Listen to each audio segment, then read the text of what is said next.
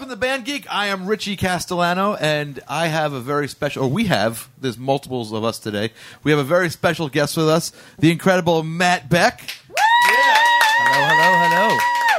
Filling out the Band Geeks are your Band Geek regulars. We have Andy on the drums. Yeah. We have Anne-Marie on the bass. Oh, hey. And we have Vincenzo. Vinny. Vin. What do you want to be called? Vin, call me Vin. Vin? Please. Call me Vin. Yeah. Call me Vin, okay? It's been long enough, yeah.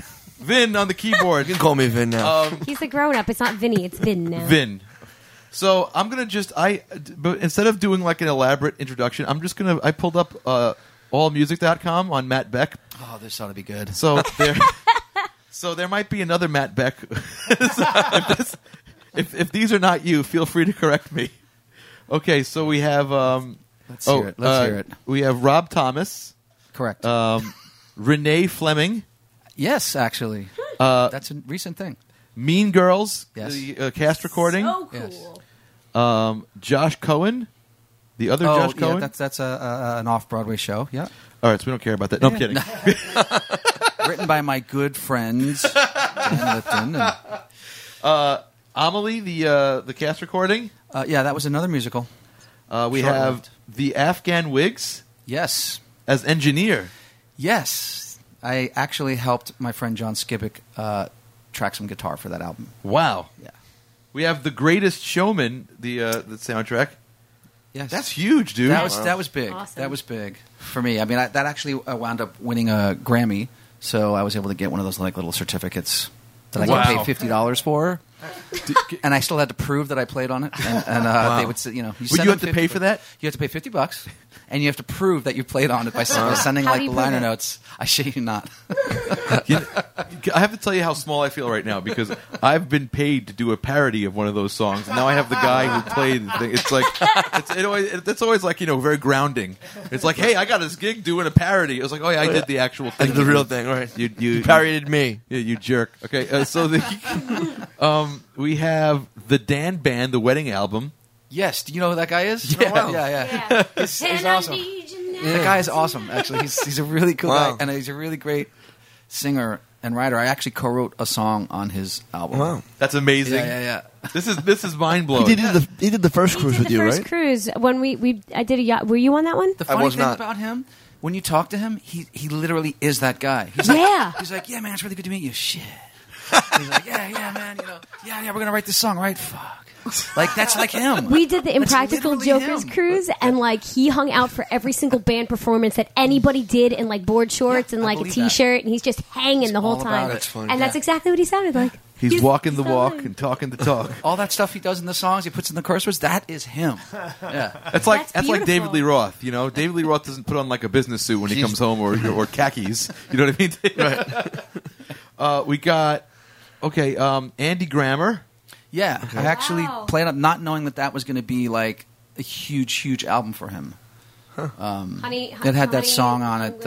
You gotta put your hands up. Oh, Yeah. Wow. yeah. My friend That's Steve big. Greenwell had a studio. He used to have a studio in Manhattan, and he used to use me all the time for stuff for all these different artists and stuff. And then like he just stopped calling me, and I'm like, did I piss him off? Or it turned out he moved out to Coney Island. You know, and so my ego was saved. You know.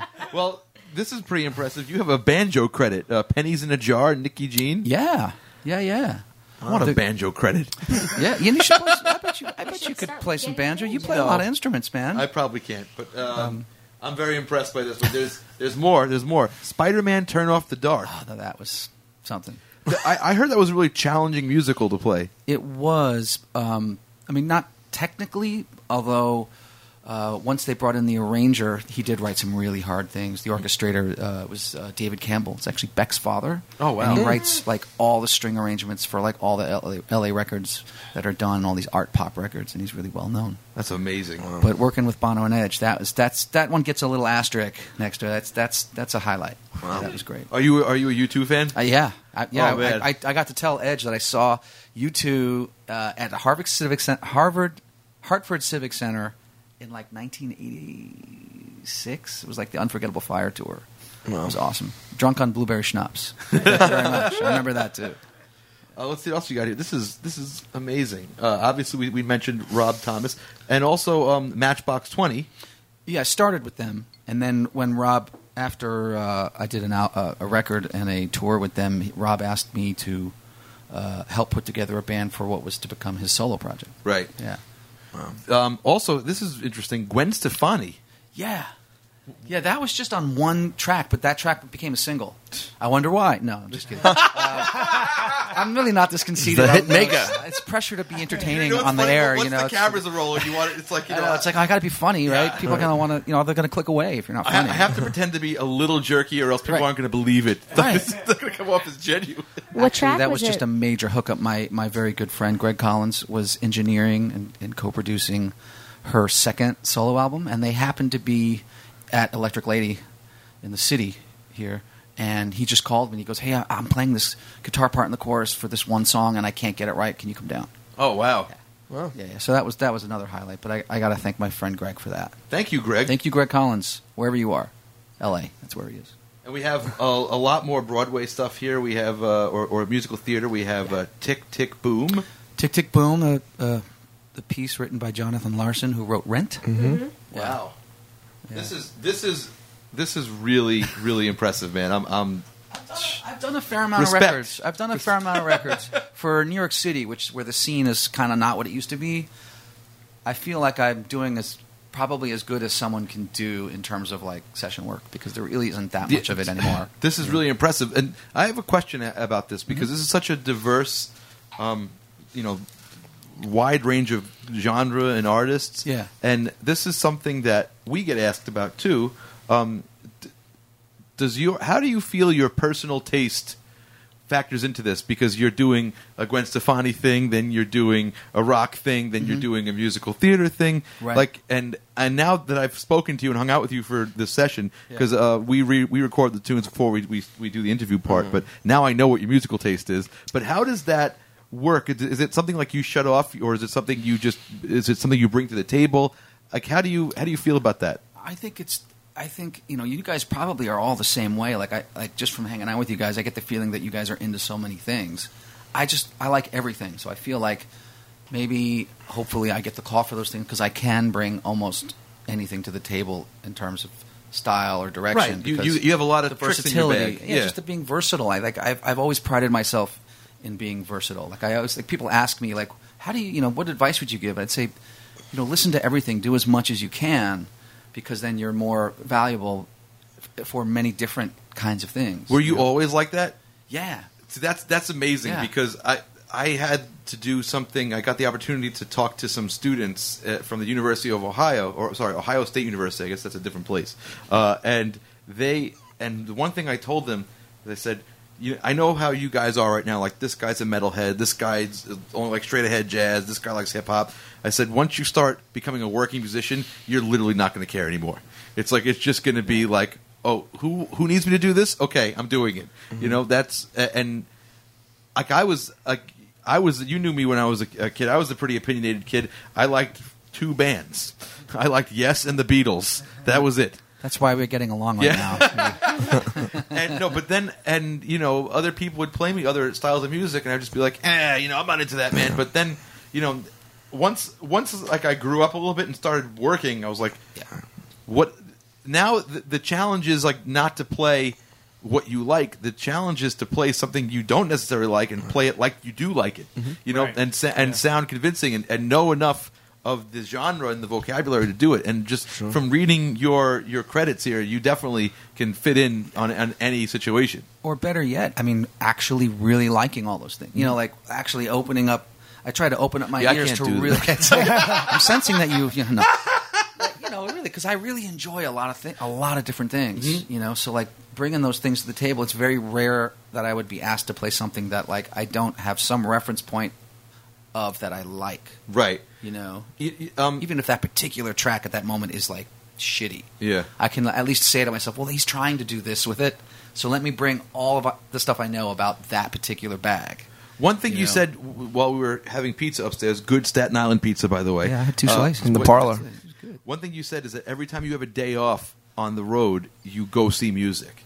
And it actually to the bewilderment of everyone on the road. They're like, don't you want a day off, dude? You don't want to? I'm like, no, man. I want to go hear some other music. You know, That's amazing. yeah. Because I'm just, you know, I'm open to it. I just want to hear it. I want to take it all in. You know.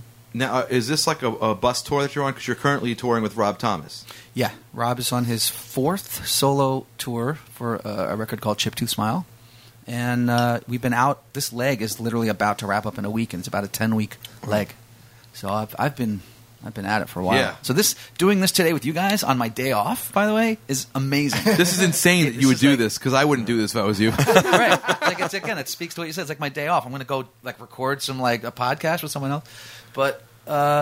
You know, Well, you know how I know that? Because I've been trying to get Al Cardi to play on my album, and I've been like following a schedule. When can I bother Al? You know, and I see, oh crap, you guys are working. Now, for those of you who don't know, Al Cardi is a very dear friend of mine. He was on this show, and he plays in Rob Thomas's band since the very beginning. Yeah, Yeah. and he might be the best bass player on the planet. He's awesome. He's great. Yeah, I mean, he's everything Rob wanted and needed in a bass player, because his solo thing had to be different enough from Matchbox. It couldn't Right. be the same statement. Mm-hmm. You know, and so like he wanted to just have a completely different kind of a band that would bring different flavors to the table. You know? What I love all that stuff. Yeah. I love when that album came. When that first album first came out, album's- I loved all those songs. Yeah. You got to understand something. Like the stuff I would play with Al in college was like fusion, and then I would go sit in his church. So when I see him on Instagram with like a pick playing rock and roll, I'm like, Right. yeah, Right. it's awesome. So you talk. So you when I have a day off, which is rare because we're not doing a bus tour, I like to sleep. So But don't get me wrong. I like to That's sleep not in. true. But like, shows happen at night. So I even if I roll out of bed at like 1 or 2, I'm still, up for like seeing a show that night. give us 2 examples, like the 2 most different types of shows you've seen on your days off. On this tour? Sure. Well, I think I'd mentioned earlier that I was in like somewhere in Texas, like some city I'd never heard of. It was a day off, and they just sort of stashed us in some small town. And like I do always, I pick up my phone, I look at the app of like who's playing around, and I'm like, oh, Paul Gilbert is playing in town. And so I'm like, am I a huge Paul Gilbert fan? No. Do I think he's amazing? Yeah. I'm like, you know what? I'm gonna go. So I actually without any, just drop of the hat. He's I went. awesome live. It was great. He had like a trio with him, and it was awesome. So on the other now, what's on the other end of that spectrum? The other end of that spectrum, let's see. Well, I don't know. On this particular tour, there hasn't been too much like anything that's like opposite that, but. I did go and see Carlos Santana, oddly enough. Speaking of Rob Thomas, on a night off, and that was cool. And that's pretty different than Paul Gilbert. Yeah, I'd say so. Did you ever watch? Here's a guitar player question for you. Did you ever watch the Paul Gilbert Hot Licks Are you videos? kidding me? I have it on VHS still. Are you into all the shred guitar and stuff like that? I mean, I cut my teeth on it because that was sort of the dawning of the tutorial thing. Like there was Right. no YouTube, so all you had was going to like Sam Ash and buying like a whole rack of VHS cassettes of like guitar players. So I learned a lot of my first like speed licks. I got from that first. You want to hear it? yeah, This- I this want is to see if by I know Paul- it because I learned the same one. Okay, it's probably the same one. It's the one. Is this one? Let's do it together. The A major. Went to A major. Ready?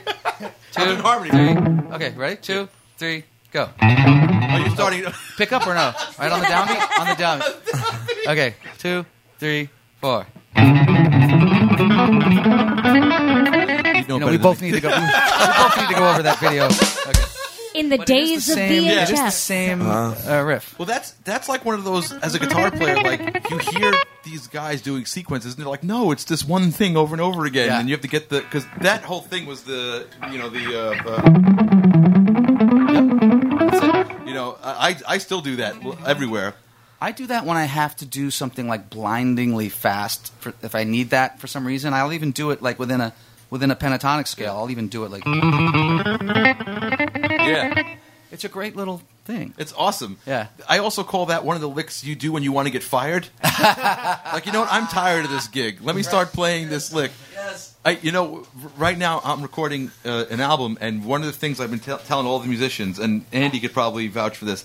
I said, okay, let's do a couple takes like the way you think you should play it, and then do one like you're trying to really lose this gig. and it's funny because like Unemployable. the unemployable riffs. Give me unemployable riffs because when people do that and they say, oh wait, I don't have to be reserved. Like you usually get some good stuff. Right. Great Yeah, band name. Because it's like it's just Unemployable riffs. What do you think? I know I have an answer here, but what do you think the best instructional videotape was from that era? I have you know what I did once? I'll send you a picture. I once laid out every booklet I had and took a picture of it and put it up on my Facebook feed. Yeah. There were a lot. What did my favorite one? The Pat Martino one was really cool. Because like I didn't, at the time when I got it, I didn't understand like he had all these concepts about like, are we getting into like deep theory stuff? Yeah, people love the that. conversion, like converting Well, I everything love to that. minor. I don't give a shit what the people think. So So you like go. minor reductions, Yeah. everything like looking at it from the minor scale and like his 12-pointed star with how keys relate and diminished relations and all the I gotta symmetrical watch that. relations. It's sick.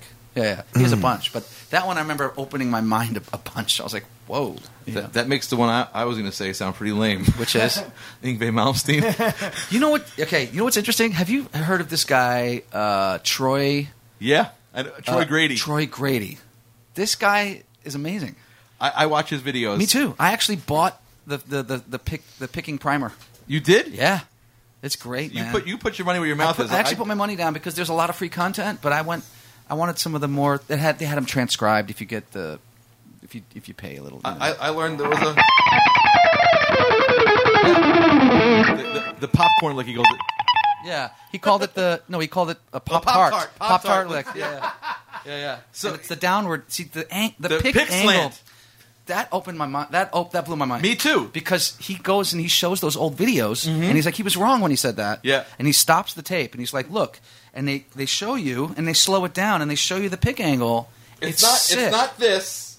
It's this. Yeah. It's this. Depending on what you need. Yeah. Sometimes it's this. Right. Sometimes it's this. But there are certain players that only always play this way, and Yngwie's a downward. Right. Yeah.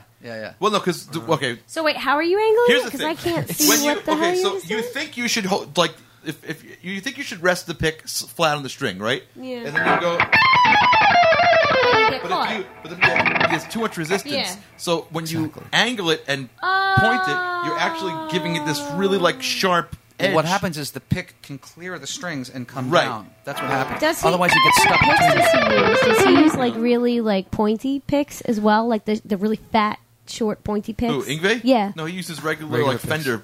like heavies. regular. Yeah. Oh, heavies though. No, but like lighter than my picks.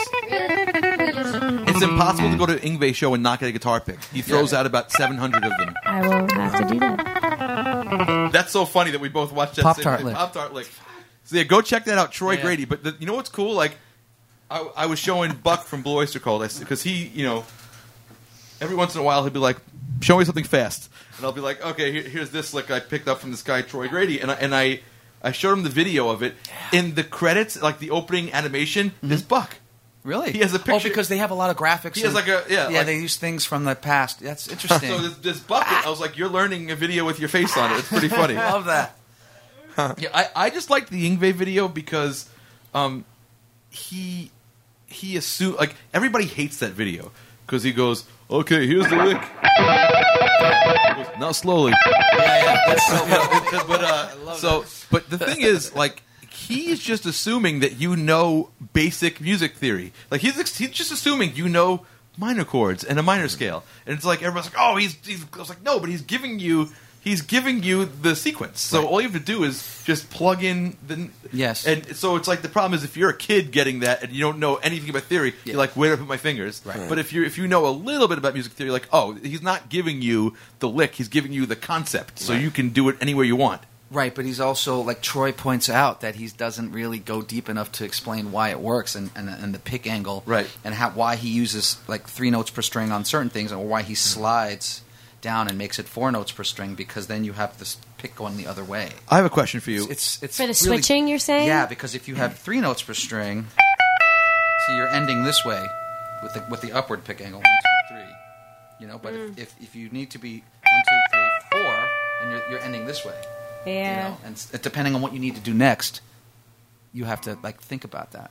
That's interesting, man. Did you have any trouble? Because if you haven't noticed from watching Matt play guitar, he's playing left-handed, but it's strung right-handed. Yeah. So did you have? Was there any like stuff that didn't work when you were watching? There are things that are harder because of this, but Yeah. there are certain things that are easier Okay. because of this. But like the harder stuff is like when I have to like reach over and get like the really high stuff. If I had to Yeah. do like like that kind of Right. thing, it's hard. Or if I had to do like it's hard because I have to go around. I have Right. So if I More if I wanted space do to- it again- I see what you're saying. It's like Yeah, I have to, but like bending is easier. Like I can bend like that's the thing why Albert King was such a great bender because he played upside down. Right. So like 2 steps is nothing. If I go, Right. because I'm pulling into Oh. a fist, and everyone else is pushing away. Ah. So like pulling into it makes it really strong. Oh, that makes so much more sense. Yeah. now Everyone should do it this way. is this an accidental thing, or did you put a lot of thought into it? I started on piano, Okay. and then there were guitars in the house. So I just never thought I'd be pursuing it seriously. And then at one point I stopped pursuing piano as hard, and I switched over to guitar. But I was already for acclimated. messing around on the righty guitars. So let's talk about that. Where'd you grow up? How'd you get started in music? Suburbs of New York City. I was in Westchester, all around Westchester, growing up. And both my parents are professional musicians. Wow, what do they play? My mom is a French horn player. Also teaches a lot of music. So she would teach piano, and she'd teach other brass instruments and other instruments as well. And then my natural father is a violinist. And then I had a stepfather that was a conductor Wow. of the Philharmonic. He was assistant conductor at one point at the Philharmonic. Wow. There's always been music in the house. It's always been, but it was classical. I was started up as classical, and then when I realized I didn't want to have the interest to continue the classical thing, I switched over to guitar, and I came back to music on my own terms, which was rock and roll. So you have classical training, and Yeah. you're like you On took, piano. Was it like private lessons or? Yeah, I was believe it or not, I was at Juilliard when I was 8. My What? mom had me there in the pre-college program. Oh my God! Yeah, like I was on the path. Oh, wait, hold on a second. I just muted you by accident. Sorry. I'm trying I to was fix on the this. path to like the Prodigy thing, Right. and had I continued, who knows? But it's probably what happens with a lot of kids who are on that path. They probably, and to my mom's credit, she didn't force me because I didn't create a negative attachment to music. She let me was stop. That, what was that like as a kid, though? Like being there. It's kind of all I knew. It's funny. Like I just remember like that was part of my life. You practice 4 or 5 hours a day, but after a while, when I got a little bit older, I was like, I want to go out and play with my friends. Because I was starting to make friends. And What be kind of social. stuff were they having you play at 8? Well, I remember my Juilliard audition pieces was a Bach prelude, one of the fast Bach preludes in C minor. I was doing some Debussy, and then I think I was about to play some Beethoven sonatas. I think I was working on that at some point. Those are a little more chunky and grandiose, and I think I was starting to get a little fatigued at that point, and I was between 8 and 10. Wow. When I was at Juilliard. So that's basically like the track to be a concert pianist, and like, and so- believe it or not, I was not the youngest there. I remember thinking like that I was kind of old because there were 6-year-olds there. If that tells you anything about the competition, yeah, I remember feeling like, oh, okay, so I'm a little older, I'm like at 8. Yeah. Did you feel the pressure, like at recital time, or was that just normal to you by that point? It was normal to me because I was doing little recitals that my mom had set up, and I was playing around certain places, and so it was sort of when you're so young, you're not smart enough to even understand to be scared. You're just, oh, this is what I'm doing. Okay, We upstairs over pizza, we were talking about our love of Trevor Rabin, and Yeah. I can understand that now because he had the exact same upbringing. Did he? That See, I don't know his early. He life. was a conservatory concert pianist as a little boy. Didn't know that. And he used to, basically, his parents said, okay, if you do well at this recital, we'll buy you a Cliff Richards album. If you do well at this, we'll buy you an Elvis Like Presley bribery. album. I love it. Right. Musical bribery. That's good. Right, but it's so that's funny that you've kind of gravitated towards someone else who has the same upbringing as That's you. interesting. So what? Okay, so you're playing classical music and you love it. You love the music. Yeah, I mean, I knew that it was something special because none of my friends at school were doing that. So I knew that it was a unique thing that I was doing. Was there you know? music in the school as a kid, or Yeah, but it was sort of inconsequential because I was getting so much more of it outside. But of it. did you play with the school band as a kid, or was Yeah, it, but I were mean, you- at 6, they don't really have a band, Oh, so I okay, was like maybe understand. singing in the chorus or something Oh, like that, or I guess I was 8 at the time. But yeah. I have a funny chorus story if I could Please. share it, because I wasn't a classical musician, but I'm playing from as a kid, and Andy there's pictures of Andy shitting himself playing drums. But this was last year, but he also did it as a kid. It's scary out there, Andy. There's chorus wasn't cool. You know what I mean? It was like not cool, and the girls liked it, and the boys didn't like it. So there was this teacher had a 2-part version of Deck the Halls for the Christmas show, and basically she needed someone to just keep like the steady melody while they were doing all this crazy stuff. And no one could do it, and I was starting to get really annoyed. And I didn't want to volunteer for it because it wasn't cool. Right. I was like, "Oh God, I'm I'm going to get beat up for this if I. And it was just I was thinking, I was like, I can't be that guy right now. And I don't know, I was young, and I'm like, but after hearing it wrong so many times, I was like, I'll do it. right here. Deck the halls with You took What was pity the on level them. of crazy of that other part though? That they just and they had it was like that was one part, and the other part had to keep it still. And how old were you? I don't remember. I think this might have been like 5th grade or something. Why was she might be doing an advanced. That's arrangement kind of like that? advanced. She was doing something. I guess you're 10 by that point, right? Why? I'm sorry, I wouldn't do that with my high school students right now. But but the thing is, like, this teacher was a little much, and she was really excited about this. But the problem is, every time the really good girl singers would come in with that part, everybody else would just fall off the main because they part. were following the really good girl singers Right. prior to that, and the really good And girl singers I were just loud. remember sitting there stewing. You know what I mean? Now, did you have any moments like that in the chorus where you're just like, I must have because I've blanked the whole thing out. I don't remember one day of it now, so I must have. I mean, Amory has this with us on a daily basis, but I'm sure you dealt with stuff like that too. Oh yeah, but I was a girl, so it was fine for me to be like, Yeah. I got it. I got it. So you also obviously, because you have such a great knowledge of pop music, you were listening to contemporary stuff too. Mm-hmm. So Eventually. as an 8-year-old concert prodigy, what was like your guilty pleasure to listen to? You know, my mom had the Red and the Blue Beatles best of. Okay. You know, where they're like young on the front and Yep. older on the back. On the looking staircase, down on the yeah. staircase. And I definitely tore into that because that was the only thing we had that wasn't classical in the house. And I thought they were cool, and I did know some of the songs just for them just being out there in the ether just because you hear those songs growing up, and I liked that, obviously.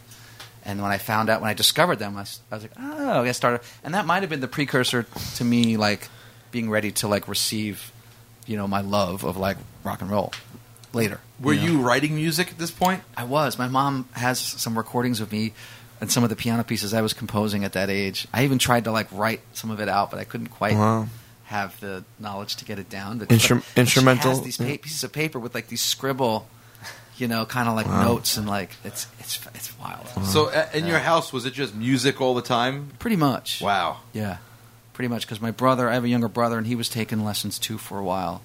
And it just was always music, and she was teaching lessons at the house sometimes. People were coming through. What year is this about? This would have been, like, early 80s. Okay, so Yeah. were you allowed to watch Return of the Jedi?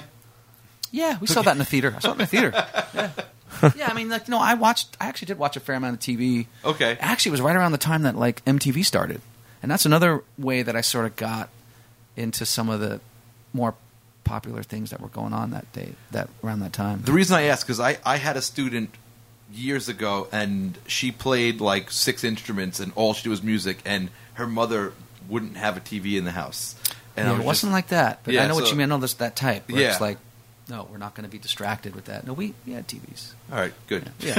Probably why you I, still like I music. worry about you, Matt. I feel like I'm fairly well adjusted, No, I definitely grew up with, like, pop culture and stuff, too. Like, So what was the guitar that was in the house? What kind of guitar was good it? question. It was a PV Strat copy. Okay. And whose natural was it? wood. My mom bought it for my brother, Okay. and then she bought me an old Casio keyboard. And and I was playing that keyboard a lot because I like to mess around with the synth sounds and stuff. And then after like a week, I just started I took his guitar and I just started playing it. Was he not playing it? He or- wasn't playing it Okay. anyway, but I just sort of like co-opted it. I'm like, this is mine now. You know, we had like a little PV Bandit or something, Right. like also. And I'm not even sure why she bought it for us. Actually, I wonder. I'm going to ask her that next time I see her. That's a good Why question. did you get those instruments? Because I was on the classical path, and so was he. So why get an electric guitar? Wow, you're bringing up some questions. We go deep here at Band Yeah, Geek. man. Okay. Love that. Actually, I want to take this moment to just take care of a little business. If you want to support the show, you can go to our tip jar. That's richiecastellano.com/tip jar. And that's a regular PayPal form, and it helps us out and helps us keep making fun stuff and bring people like Matt over and buy him pizza. And we... And if you use Amazon, Scotch too. That's right, Scotch, right?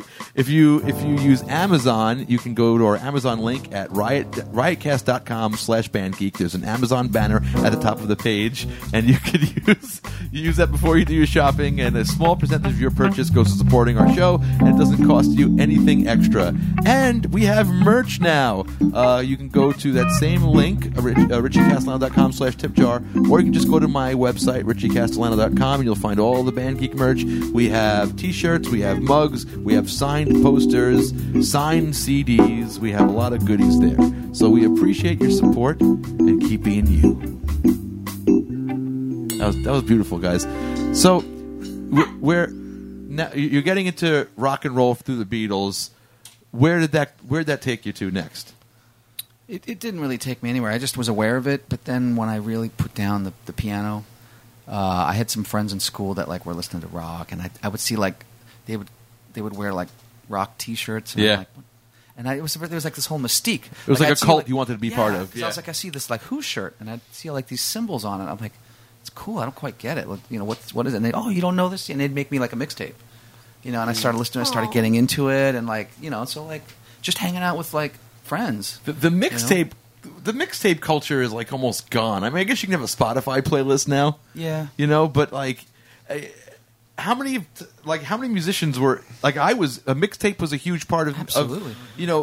Talking about the Beatles, I wasn't aware of the Beatles. I knew my dad only listens to black rhythm and blues. That's all he listens to, right? And that's all we had in the house. And my mother would listen to Whitney Houston.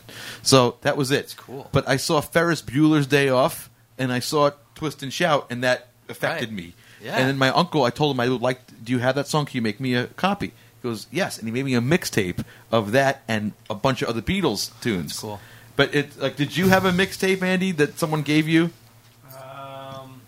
Actually, Andy's parents beat him when he wouldn't listen to jazz. So I know that for a fact. So I'll come back to you if you want. Trying to think. No, I don't know if I had. Yeah, I mean in high school, yeah, definitely. Well, because I mean, I gave you assigned listening. yeah, you did. I had to break you out of the cult of jazz. Yeah. And Andy came from the other end of the spectrum from you. Andy was a trained jazz pianist and drummer and could play like that as a kid. And he was amazing.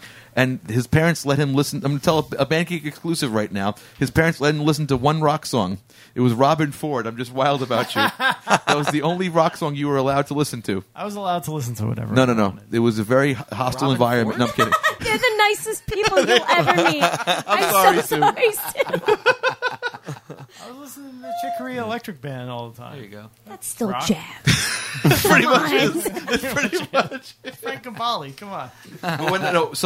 But Andy had a very. It was like you with the classical. Andy was with the jazz. With the jazz, but The jazz. I had to.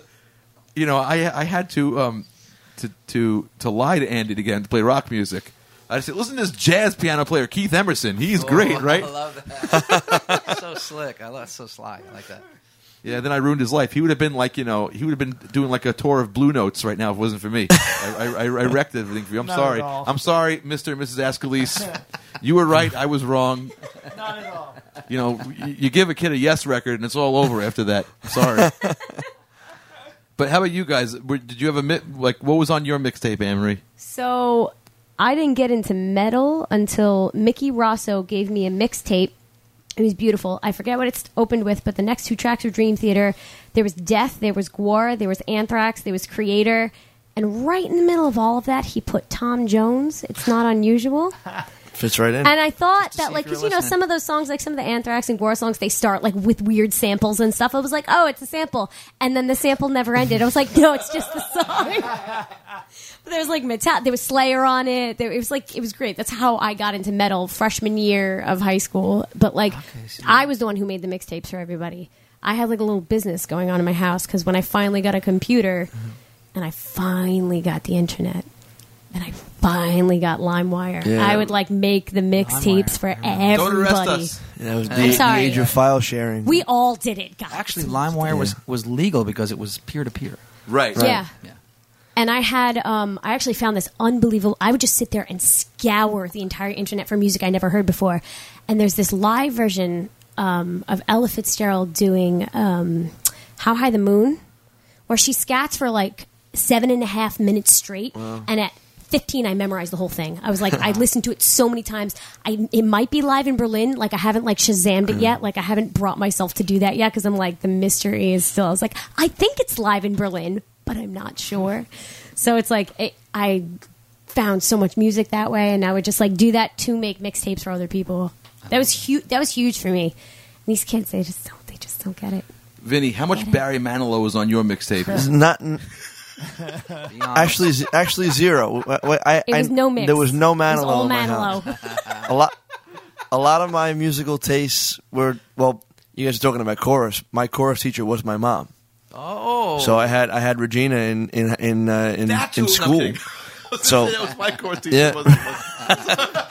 Yeah, just making you do Deck the Halls. Ma, apologize to Richie now, Ma. No. No, but like, she would. So like, in school you learned all the, whatever the theme of the spring concert was going to be that year. It was, New York, or it was, Around the World, or the Billy Joel year, or the Beach Boys year, or whatever. But a lot of my musical tastes were from like car rides with my parents, like driving from here to Florida. All you had was 20 hours and each other, and my dad's CD, the binder, and it was the Beatles, it was the Bee Gees, it was Billy Joel Greatest Hits 1, 2, and 3. All B artists. All B artists. Elton John. We got to the E's after that. Aerosmith, big ones. Like then it got weird. Back to B-52s again. Phil Collins, Santana, Supernatural, Vin, I don't know if you Sinatra. This is your first time meeting Vin, right? Yep. Vinny he has an encyclopedic knowledge of pop music. Yeah. Oh, good. Good to know people like you. Yeah, he can do like a piano bar kind of gig and just rattle. We used to play this game called Encore, which is like a lyric game. He would destroy us. He knows everything from every artist. That's why we only do prog rock on the show, to make him feel bad about himself. We have to knock him down a peg a little bit, Today we did 2 songs I had never heard of or played before. Seriously? Yeah. What? I never heard those songs before today. Do you Well, feel better I dug having a known little them? deep. I do. No, I know. The Squeeze song you should have known. Yeah. Yeah, That's no. on 45. The single's 45 and under. That best of record. Yeah, no, I know a good amount of Squeeze. I didn't know that one. Oh yeah. Weird. That's a. Yeah. I mean, that's not their like a second certainly, tier It's hit. not Yeah, tempted. You know what I certainly mean? not. But Yeah, it's exactly. a yeah. But It's like black coffee yeah. in bed and like that are on the same level of Another Nail in My Heart. It's like yeah. The 2 songs you picked though, or from the 2 bands, those are like harmonically delicious bands. Oh, You know, yeah. oh, That's I'm happy probably that you not- picked Jellyfish because now Yeah. I'm digging into Jellyfish. Yeah, I mean I'm sure that is not by accident. I mean I love stuff like that. Yeah. When we first, I think Andy turned me on to Jellyfish. He was working with somebody who was listening to the music we were writing, and he goes, "Oh, you guys sound like Jellyfish," and we never heard it. And I remember Andy came to me like the most excited he's ever been. Like that. on a scale from like 1 to 10 is like a 2.5 for him. But he was like, "There's a band we got to listen to. You're gonna love this." And I was like, I don't want to know any more new music. I know enough music. I'm good now. I have all the bands I like. He was like, no. And he played it to me, and it was like, oh, this has just became my favorite band. And it just like Did you just become best friends? yeah, no, it hit me. It hit me on that level. With Squeeze, it was like I knew we had a teacher in high school who played Pulling Muscles from the Shell, so we had to learn that. And I'm like, this song sounds easy, but it is not easy. Right. It's like what kind of pop song has 6 chords in it and major 7th chords and then like as I was like, oh, they did Tempted? Oh, Black Coffee in Bed? And then another thing we were commenting on is that he is like a guitar hero that nobody knows about because of his other talents are so amazing. I know it's odd though to me that he's not known for his guitar playing because he's just known as the main singer and writer. What's your favorite Tilbrook solo? Oh my God! I mean, I think probably the song we did because that was one of the reasons I picked it. I love. Is that love? I love. I mean, Pulling Muscles. We talked about that before. Yeah. That's great. I mean, there's so many. Actually, my favorite is probably Black Coffee in Bed. That's It's so melodic, you know. It's jazzy. I like It's all the jazz notes. Oh yeah. that's all I know. That's a good one. A lot of those songs, like with I feel like a band with Squeeze, a band like Jellyfish, there's no room to really. You know, there might be a couple of songs, but they're complete songs. They're pieces. And you have to play them the way they recorded them. Yeah, they're There's no room to to open them up. And, There's no vamp on this. No, Why there's would you no. change Right. it? Why would you change it? That's a perfect Right. solo. Let the why sax would player. you- Right. Yeah. Everybody can go at the same time, but I feel like that's a lot of Billy Joel songs the same way. Yeah. And it's I he's agree. my hero. And it's funny. I've seen Squeeze a couple times, and Glenn plays those solos as close to note for note as he can. He does more respects riffing it. with his voice Yeah. than he does with the guitar. Yeah. But It's interesting. like that's always my takeaway from that. So if I don't know if we haven't decided yet if we're putting these I'll put them at the end. in the middle in the end. But if we do, this would be a good It's separate. part for that Squeeze song. But That was fun. that was fun. That was great. Wow. That was great. So okay, so you're listening to rock music and you're listening to the Who and classic rock bands. So who was the first like hard rock band that was like, okay, this I'm gonna I mean, go it buy a depends- distortion pedal? It depends. Yeah, I mean, it depends what you consider hard rock. Like some people consider Led Zeppelin, like the first prototypal metal band, or. But I got really into Zeppelin, and Okay. I think that's when I realized I needed to get like a stomp box if I was going to get those sounds. You know. So what was the first piece of like rock gear you bought? Because you have the PV Strat at home and the Bandit, the that's 112 Bandit, right? And those were just gifts that my mom Yeah. brought home. and you can get a decent sound with that. Yeah. You can't play a gig really with it. No. But you know, The first thing I got, you ready for this? yeah. It was a knockoff white Flying V. Okay. Yeah. I think Triumph was popular at the time. You know, Rick Emmett, Yeah. Triumph. And I think there was a video where he was playing a white Flying V. And my local music store, that happened to be one of the guitars they had there, but it was some, like, knockoff of a knockoff, you know. And I was like, Mom, I want that guitar, you know. And she bought it for me And for this is like, my after birthday. you walked away from the piano for a while. Yeah, and I don't even think that I was like officially like back to music. I want to be, you know, a guitarist. I think it was like that sort of middle ground where I was sort of like still getting interested in pop music and rock music, and I wanted to have a guitar to play. It wasn't like I was gonna like I need to have a guitar because I want to be a musician now and I want to be a guitar player. you Right. know? It's just like stuff that was leading up to that. How long of a break was it from when you stopped doing the concert? Like That's a piano good stuff? question. There was a 3-year period where I wanted to be a professional tennis player. Wow. So I literally went from like one like interesting thing to another. I was like, I want to be a pro tennis, and I was really good. Like I was like ranked nationally and like traveling to tournaments and like endorsed and the whole thing, and was on that path. You know, just have this like personality where you just go for something. Like when you do it, Yeah. you dig deep. I get obsessive too. So like practicing is never an issue for me because I enjoy it. Right. Because it's like that let that OCD kick in, and But you know, you like Jellyfish. You have to get everything that Jellyfish has. You I have a lot of guitars. Oh, you as do? do you. But I own a lot of. I have hundreds of pedals, and Oh, my God. I have like over 50 guitars. And, Wow. and many amps. well, let's talk about that. That's a good segue actually. So, what's your current like gear that you're using?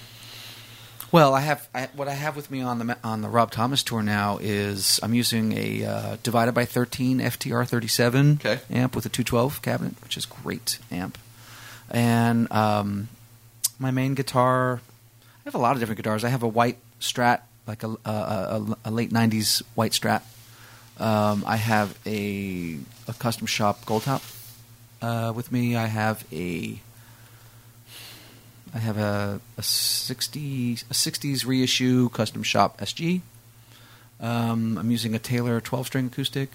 I have a J45 Gibson acoustic.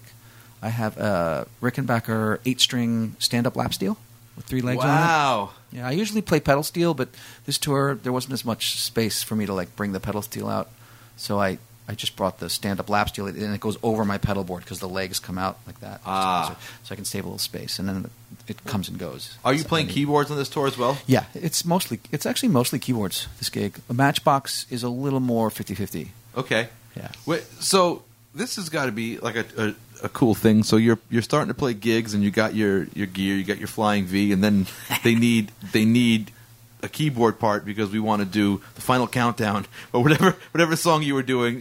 Was it like something you wanted to hold back? Like, listen, I don't want to get sucked into that again, or it's like, hey, I can play piano, I can play You know, that it's part. funny that did not kick in until I moved into New York City as an adult, and I was like, I need to make a living. Yeah. Like I need to if I'm going to have a go at this, and then literally someone was like, "Oh, don't you play keys?" Like I had mentioned it in passing, and a friend was like, "Oh, you should."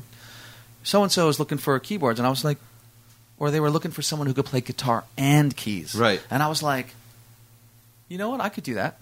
I could definitely do that. I never thought of myself as doing keys anymore, but I was like, well, why not? I Were have you a practicing background. still? Keyboards? Yeah. Not really. I didn't even have a keyboard in the house. Oh wow! It was all about guitar. I mean, I was living in a small studio apartment, so I just had like whatever 2 or 3 guitar, 1 or 2 guitars even. How quickly did that come back to you, or did It came back because it's just so many years of practicing, probably from the ages of 3 or 4 all the way up to 10, 11. You know, So if you're playing Bach as a kid, and then you have to play rock tunes on the keyboard, it's probably not that much of a challenge at that point.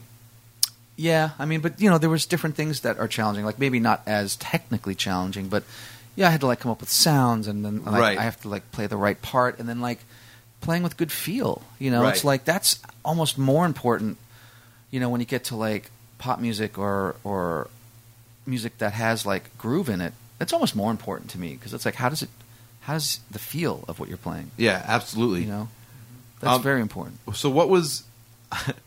I'm going to contradict what you just said, but I have a very very important question that I need to know the answer to. What's the hardest thing you've had to play on keyboards? You mean like since going? Yeah, like incorporating it back into what I do? like on a gig, someone's like, "Oh, we got to do this," and you're like, "Oh, this is." This is a segues into a really good story. I played in Rod Stewart's band Yes. for a year.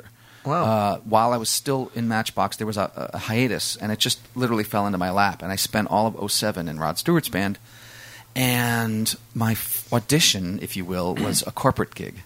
And literally, he had stopped doing the standard. Like for a while, he did these standards records, Yeah. and he like was winning Grammys doing it. Right. And then he's like, I'm doing rock now. So like, I sort of came in as like part of this rock wave of players that he wanted back in the band, Right. Instead of like the standards jazz thing.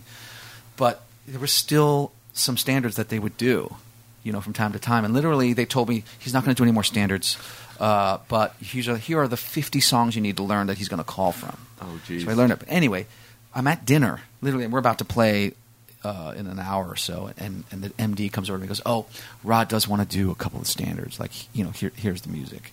And it was like written out, like jazz solo intros, like set up, like bum bling, like by himself, and then like the first verse is like you and him, and it's like like my heart sank. I'm like, I'm going to lose this gig. I'm not going to get, So I excused myself from dinner. Yeah.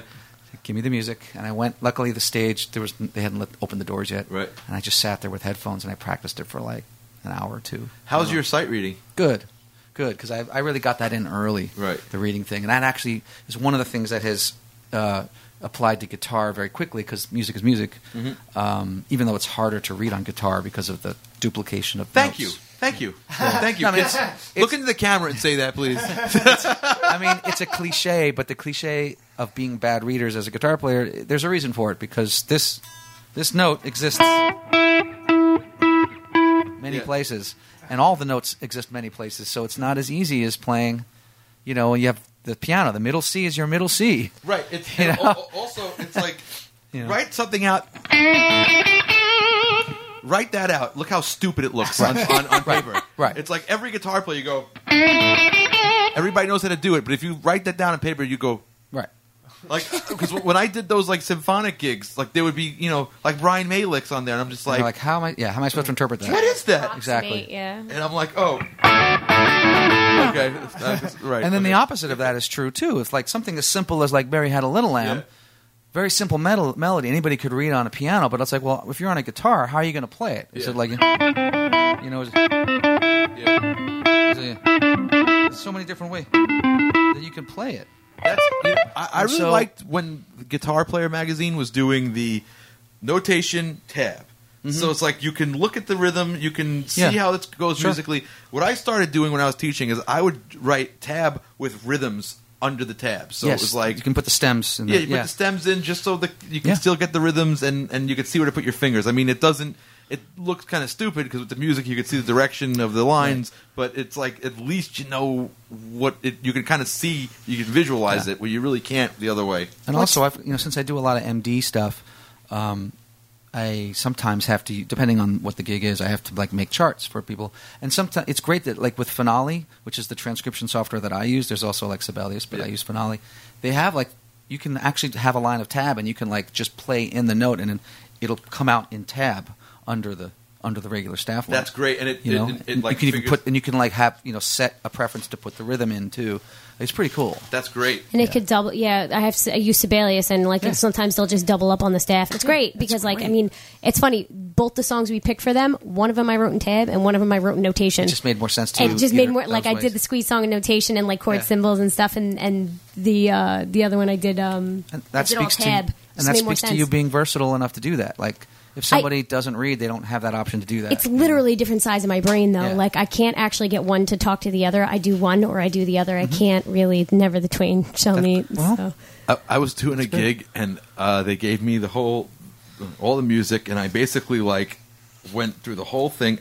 I read, but I can't sight read very well. It's like I can if I have some time with it, I'm fine. So I just went through the whole thing. I was like, oh, that's going to be a problem. So I just scribbled some tab on the side. Oh, that's going to be a problem. And then I ended up having like 50 of these little like scribbles. Smart, though. And then I couldn't make a gig, and they were like, "Can you give your music?" I was like, "No." I'll give it to him, but I don't know if it's going to be helpful. I was like, "He can't know. Oh, I see. He can't know I'm a fraud, and I have to have little tabs everywhere." So many of those dudes do No, that. but you know what? He was like, "No, leave it on. I need that." That's what the So guy many said. of I was those like, dudes do really? that. Because I was like, I thought you were going to just like come in here. It's like, no, leave that on there. I was like, okay. I will say this though, like doing this, some of the sessions that I do, which are like some of those like movie score sessions or even the Broadway stuff. Man, I got my reading together really quick. I mean, I've always been a good reader, but Yeah. I'm very confident now. And like the more you do it, the more you see something. You're like, oh, I can do that in fifth position. I can do that whole thing in fifth. I'm gonna have to switch up to 12th position for that. But and then I'll put in little markings like Roman numeral Right. fifth position, 10th position, and that's if I get like if you're in a session and they like hand out the music and they want to come on, let's go. Yeah. Usually I'll have a few minutes. I can look it over really quick and say, oh, that gets a little high there. I might go to a higher position. I'll put in a position marking. Sometimes they put that in Sometimes, notation. but- Like I remember guitar ensemble stuff. They would hand me out Right. like they would put like 5th, 12th, whatever. And then sometimes they don't because they know that I may want to do it in a different place. Yeah. Because Right, you it's- can play it in w- so many different places. With you a know. gig like that, I find it's important that you're supposed to take the notes on the page and adjust it for the genre-specific rock guitar thing Yeah. you're supposed to play. Yeah. You know what I mean? Like, no, like if you read it flat, like just like right off the page, It it would would be sound wrong. very Yeah. unexciting. You know what I mean? But if you have to interpret like, oh, this is what they This want. is what they Yeah, want. this is it. Exactly. Yeah. So that's a skill all in itself. It so is. just being, terrified at the notes like I would be, and then he's past that. He can lead it, go okay, and then now I have to interpret this. That's what you're doing. So, we've all been talking for like an hour already, but I don't want to keep you here because you have to play more gigs. But so can you really quickly, because you talked about a film score. Mm-hmm. We haven't talked about this too much on the show. Can you talk about what it's like playing in a current Broadway show? Sure.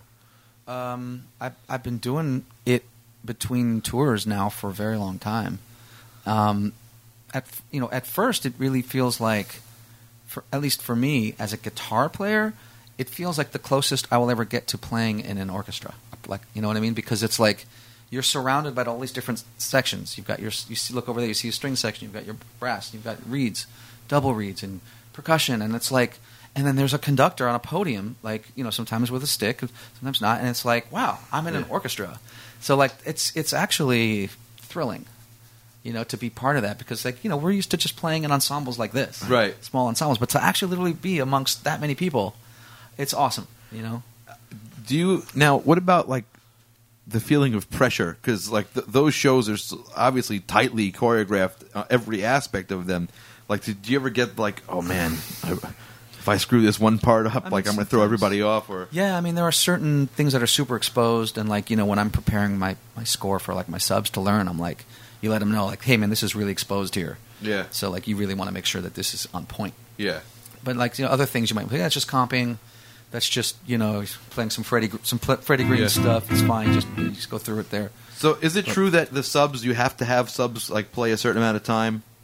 I mean, each show is different. Like each MD is comfortable with different things, but usually a sub comes in and they learn it and they get approved to come back. I understand. Right. Off of their first performance, right, or not. And then when they do, when they've done enough performances that the conductor feels like they are like as good as the chair holder, they'll say that they are designated, and then they can be used freely, at any time without any issue. Now, some of those, traditionally you think, okay, the band's in the pit, but that doesn't happen anymore that much, right? It's changing. Like the first show I did was Rent, and the band was on stage for that. Yeah, that's cool.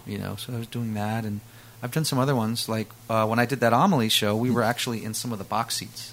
Oh, wow! It was a really intimate thing. It was pretty cool, And they still use pits. Like with Mean Girls, where I am now, we're in a pit.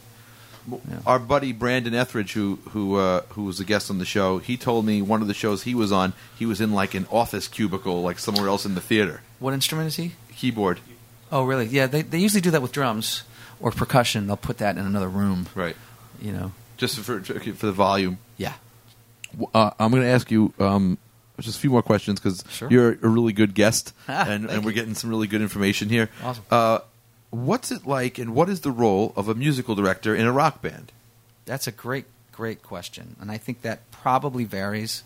It does vary from situation to situation. At least with Rob Thomas, what I do is I'm sort of like the intermediary between Rob and the band, because Rob can't always be at sound check. Rob can't always be at rehearsal. Especially when we rehearse for a tour, we rehearse 2, sometimes 3 weeks, because there's a lot of things to get together, and so it's up to me to get all that stuff together. I can also suggest to Rob ideas for set lists or arrangement ideas. And so are you like calling rehearsals, or does he do that? I can. Sometimes on the road I'll call a vocal rehearsal, but usually a sound check every day is rehearsal. Right. But I mean, like, are you not calling? Are you running the rehearsals and stuff? Yeah. Okay. Rob is a very hands-on artist. Like, there are some artists that are like, I don't care, man. When I hit the stage, I want everything to be perfect. That's on you. Yeah. And that's cool because maybe they just don't want it. But Rob is a real band guy, and he likes to be there. So I don't sit there and run every single aspect of it. Like, it's sort of I sit there and I see what Rob wants, and I help to, get that to everyone, So obviously you're tightening up things like performance. You're like, oh, hey, you maybe play this note here because that's clashing with what he's doing. Yeah. And now, do you also do like tones? Like, oh man, I think you should really do that on this sound instead of this sound. Absolutely, especially with the guitars and keys. Like we have 2 background singers. Actually, the other multi-instrumentalist in the band is the male background singer also.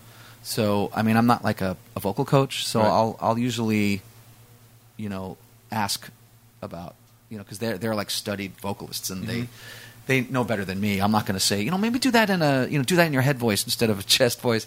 I'll ask, say, would it be, what do you think is the best way to get this sound, rather than just dictate? You should do that in falsetto, definitely. You know what I mean? I got to tell you too, I was surprised. You sing great. Because thanks, from man. what you said, from when I asked you, are you singing? You're like, oh no, you sing, and I'm like, oh yeah. But you sing really well. Thanks, man. I really love singing. I mean, I don't feel like I'm as much of a lead singer type. Like, you have a great voice. Like, thank you.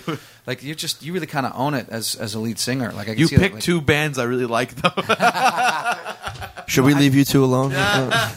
I know. He literally before when we were rehearsing, he goes, "What did you say? I think I have a man crush on you. Because you learned the squeeze solo note for note." He's like, "I think like it's turning me on right now." Yeah, when he told me the 2 songs, I was like, "You didn't pick those?" Like that was really my first reaction. Usually with Anne Marie, she's so busy that it's like it's tough to get her on these. But when I told her what songs we were doing, she's like, "Okay." I never get to play bass. I've spent so many years playing in bands and like actually like consciously saying I'm going to say that I'm a multi-instrumentalist. Like Right. I'm a guitar player who also plays many other things, and a big part of that is background vocals. So I do a lot of singing, and I've sung with a lot of different artists over the years, and some of them are female, some of them are like really raspy, some of them are like very soft singers, and I've become very good, I think, of blending and you know. No, and you're right in there. Yeah, and I like really try to concentrate on pitch and tone. I mean, I don't really consider myself a great singer, but I feel like I'm a very strong like background singer. You know, I think everybody should sing. Yeah, you know, absolutely. And a lot of people think, "Oh, I can't sing." Yeah, you can. I don't believe in that. I Yeah. don't believe in that. I've been teaching voice for 15 years. I'm like, I don't believe in Especially that. like guitar players, if you can know that if you know that's a whole step, Right, you then could you sing. could sing. Right. That's the, Yeah. it's the same. No, same because muscle. I get it all the time because I teach high school girls, so they're the height of like, oh, I can't sing, I just can't sing, and it's like, no, everyone, if you can speak, you can sing. If you can scream on the phone with your friend, you can sing. It's just a matter you're having a hard time connecting this to this, but you're hearing it, you're enjoying it, you can feel it, so you obviously have it somewhere in you. Like and you always you'll hear find like it. no, they say like I'm tone deaf. I'm You're like, I well, don't no, believe in actually, that. true tone deafness is extremely rare. Yeah. Probably are not. I was like, I don't believe in tone deaf. You don't. You don't have a medical thing happening right now, girl. Did you sing all the time, or is it something you just started doing because? I always sang, but I never. I got confident over many years. I don't feel like I was always a confident singer, but I would always try and be into it because I do enjoy it. Matt, I have a question on that. If you were going to play and sing a song like solo, Yeah. would you go to piano or guitar? I can do either. You want to hear a funny story? I don't know if we're going to run out of time, but literally, with Rob, I do like sometimes I do an acoustic version of his solo band, and where it's just me, the other guitar player, and Rob, and we Right. go out as a trio.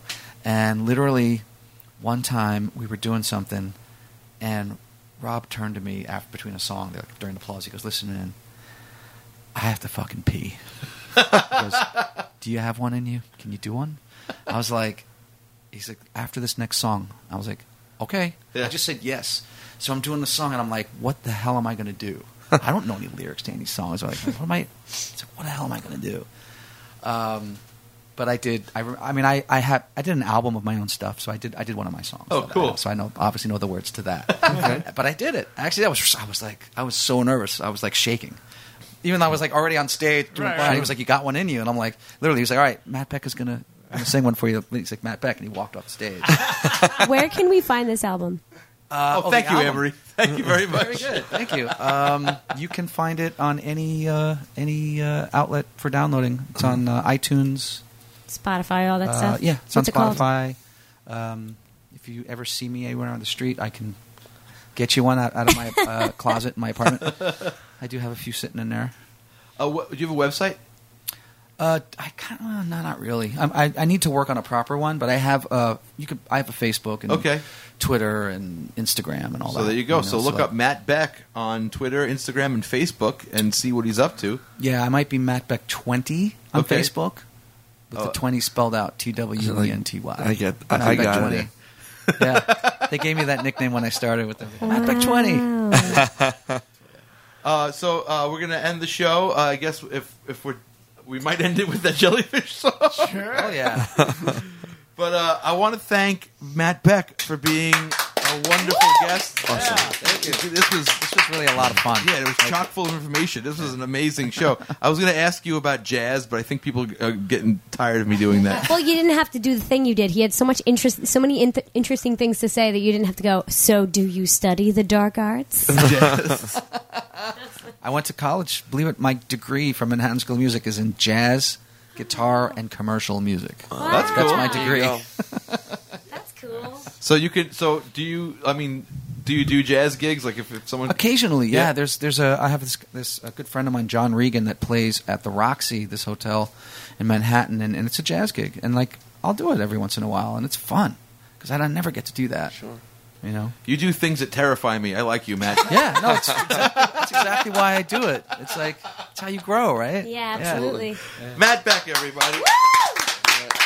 Thanks, guys. Thank you for coming on the show. Thanks, guys. It was fun.